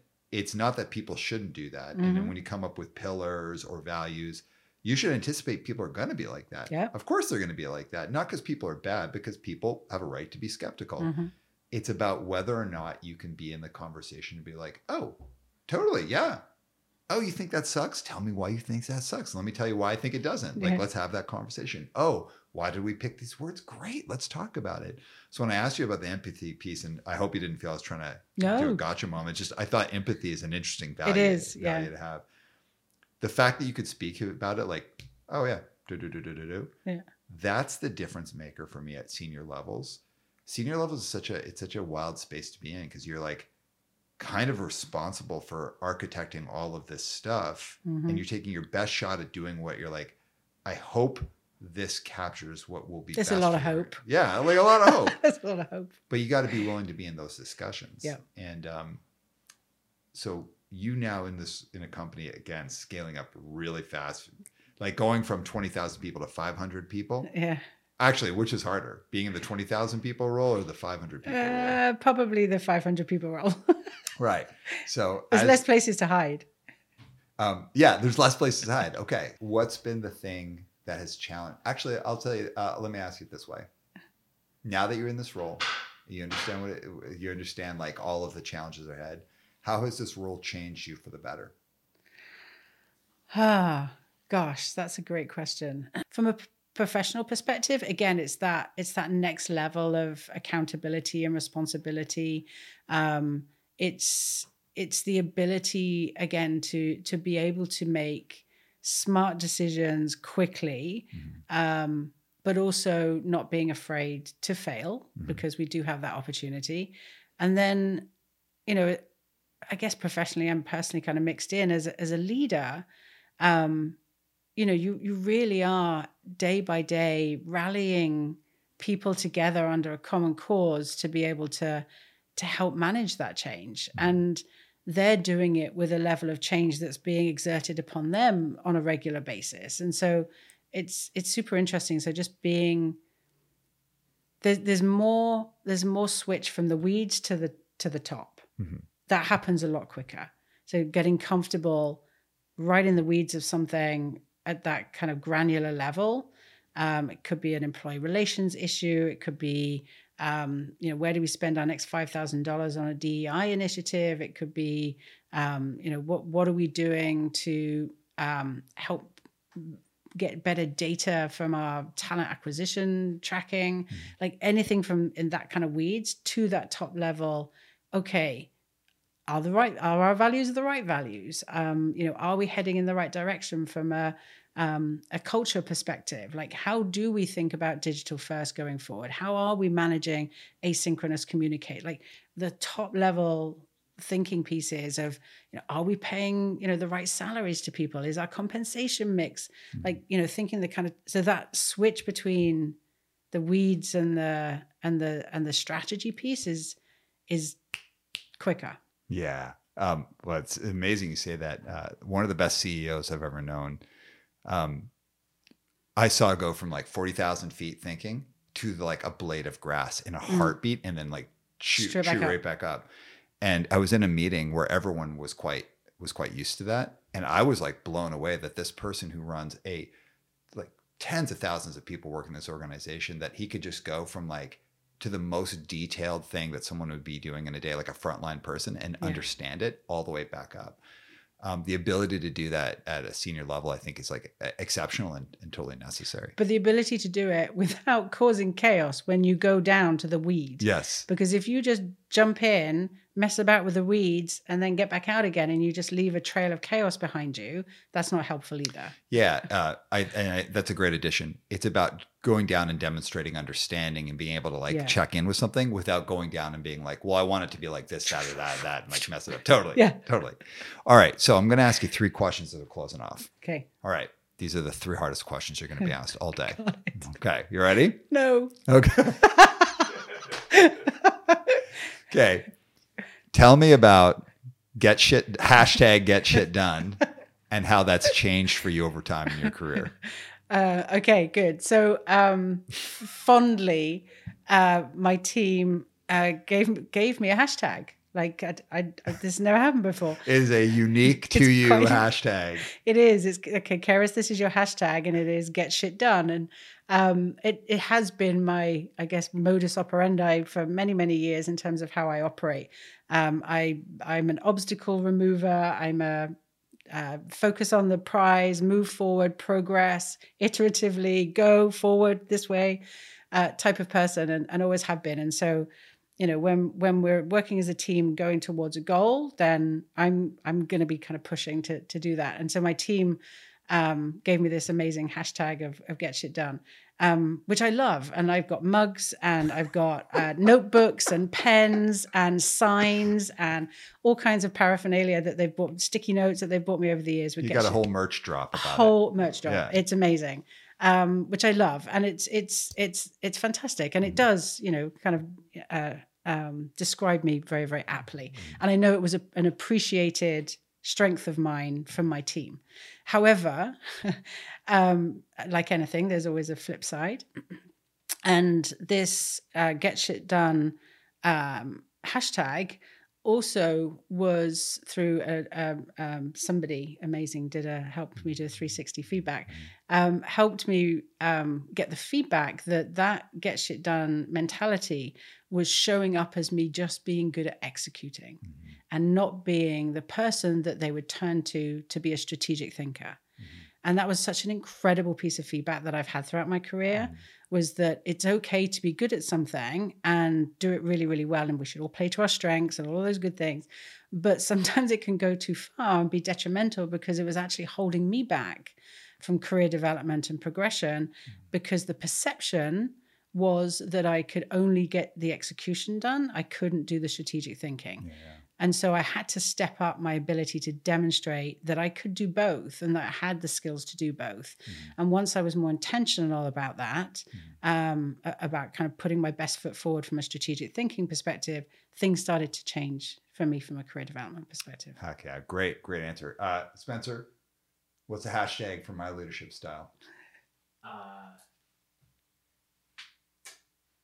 I'll come back to you. Think about it. All right. Wait, I got to ask Kerris 2 more questions. Not everybody gets a hashtag. I know. I'm saying. I hope it's good. All right. Question number 2. Very, very difficult. Okay. I have had the pleasure of getting to know your team over time. Yeah. And also I've known your leaders as well. You've had some pretty incredible mentors in your life. Is there any mentor that you want to shout out? And is there anything that, and you could say no if you don't want to, but are there any mentors you want to shout out? And also, what for you is the most important thing that you consider around your own mentoring other people? Like, what's the thing that you hold dearest in your heart around mentoring? I love mentorship. I think this is amazing. So there's probably 2 I'll call out. One was at a time in my career where I was shifting away from a great career that I'd had in kind of on the agency recruiting side, and developed and grown in my leadership and all that kind of great stuff, even run my own business for a while and all sorts of, really fond of it. But we're shifting away to that into a different kind of role. And this guy, Len Posniak from Catalyst Paper, took a chance on me. He hired me from agency recruiting into a pulp and paper manufacturing company, of which I'd never worked, in a role that not only had some of the elements of the recruiting side, but also had HR function to it as well. And he gave me a chance. And he's retired now, but he'd kind of seen it all and been there and done it and got the t-shirt. So his level of experience and knowledge, but also the level of humor and empathy. But also he was somebody that would stand up for the people, but could sit down at a board table and be super, super strong, but very influential. Like just seeing him in action and seeing him work. And also knowing that he had my back at every single step. He would say something like, Kerris, if you fuck up through an act of volition, like, I'm sorry, there's no saving it. Yeah. But if you're coming at something and you fuck up because you're doing something from the right place and you believe that you're making the right decision with all of the information you have and you've got the right intention, I've got your back 100%. So never sit back and don't do something because you're a bit scared. Like, give it a shot, try something, do something. And that was amazing advice. I love that. And then the second person I'd shout out is Kerry Fraser. Friend of the show, Kerry Fraser. Friend of the show. who also, when she was leaving Collier's, my last company, she stood up and said, you should give Kerris a shot. And, that kind of, again, that faith and into taking that huge leap from being in a world that was comfortable for me because I'd been in it for a long time, a space I was comfortable in, into a whole new world of leadership. And her having that faith in me and vocalizing it, and just letting me know that she had the kind of trust in me that I could do it was huge. And that gave me a lot of confidence to be able to kind of go into that role. And even the gazillions of areas I didn't know and I didn't have experience in, knowing that she thought I'd get it and I could learn it and I could get there was powerful. Oh, yeah. All right. So around mentorship, what's near and dear to your heart about it? Like from your style of mentorship, like what do you keep central in your approach to it? Yeah, I love doing mentorship. It's just something that it's just I get so much back from it, right? You kind of have these conversations and you're the mentor and they're asking all these questions, but you ask questions back and you dig into it and you explore and you evaluate. And I learn so much from that too, that I get so much out of it. So I always try and go in with a completely open mind and a whole ton of curiosity. Because if you as a mentor just teach, you're missing the opportunity to be taught. Mm-hmm. And so I always try and show up to ask the questions as well of like, if they're coming to me, okay, I've got this particular issue I want to deal with. Ask so many questions because you can be taught as well. And through that process, both of you come out with some learning. And so by just teaching, you're missing the opportunity to be a mentor. Heck yeah. All right. You ready for the last question? It's the hardest. Right. You might bow out. I don't know. Okay. You're a dedicated motorcyclist. I am. Who is the most annoying and why? Pedestrians, drivers, cyclists, or other motorcyclists? I only get to pick one. You have to pick one and why. Drivers. Yeah, I'd say drivers and I'd say why. And I've been a driver like since I was 17 for many, many years. But I think drivers, when you're a motorcyclist, are probably the biggest hazard because there's less instinct when you're driving to think about a two-wheeled motorized vehicle coming around the corner or coming in the other direction. It's just less instinctive. And so not through any kind of act of malice, but I think drivers just are thoughtless when it comes to motorcyclists. Have you ever beefed with a driver? Maybe. I will say, as someone who I've done a lot of cycling in my life, man, I've beefed with drivers hard, and be like, you're in Vancouver. In any day, I can be on all three sides of I could be someone who's walking and I could be looking at a cyclist like, how dare you? But then like an hour later, I could be on my bike and look at a car and be like, how dare you? Or be in my car and look at a pedestrian and be like, how dare you? So 100%. We live in a city of high offense at all times. But I will say the motorcyclist car relationship seems it's rife with difficulties. Well, and just that lack of visibility. If I'm riding in a lane, a car won't see me and think that they can pull into that lane, and it's like, hello, I'm here, look out. And even the most annoying thing, you're going to get me started now, the most annoying thing is they mess up, you point it out to them and they get cross with you. It's like, no, but you were the idiot, not me. Totally. And also, and you're cross at me? What, for being here? I have definitely been on both sides of that equation too, where I'm like, how dare you? And then 5 minutes later, I'm like, they were right. I actually was so wrong. But I've also been like, how dare, what? You're mad at me? You're the one who did it. Okay. This is it. This has been a great conversation. As we're closing off, anything you want to draw attention to, any shout outs you want to give, you want to share it, tell people where they can find you? Sure. You can find me on LinkedIn. I'm absolutely there. I think one shout out I would give is, as I said, we're a company in high growth. We're scaling up. There's a ton of opportunity at a really fun company that has an amazing culture. Are we perfect? No, but we've got a lot of things right. And so if anybody's looking for a fun tech role, helping to bring VIP experiences for brands, check us out. ada.cx. Heck yeah. Excellent. All right. Any last words as we're closing off? No, thank you, though. This has been so much fun. Heck yeah. This is great. Oh, wait, Spencer, what's the hashtag? Own your shit. Oh, I like it. Hashtag own your shit. shit. That is a yes, 100%. And I like to feel that I own my Because shit. you can say that to people, or it's for yourself. Yeah. I spend a lot of time trying to own my shit. Good, man. That's brilliant. Get shit done. Own your shit. Own your shit. There's so much shit. Yeah, there's a lot of shit. There's a lot of shit. Well, on that note, it has been an absolute pleasure having you on. Thank you so much. And Spencer, drop the beat. What?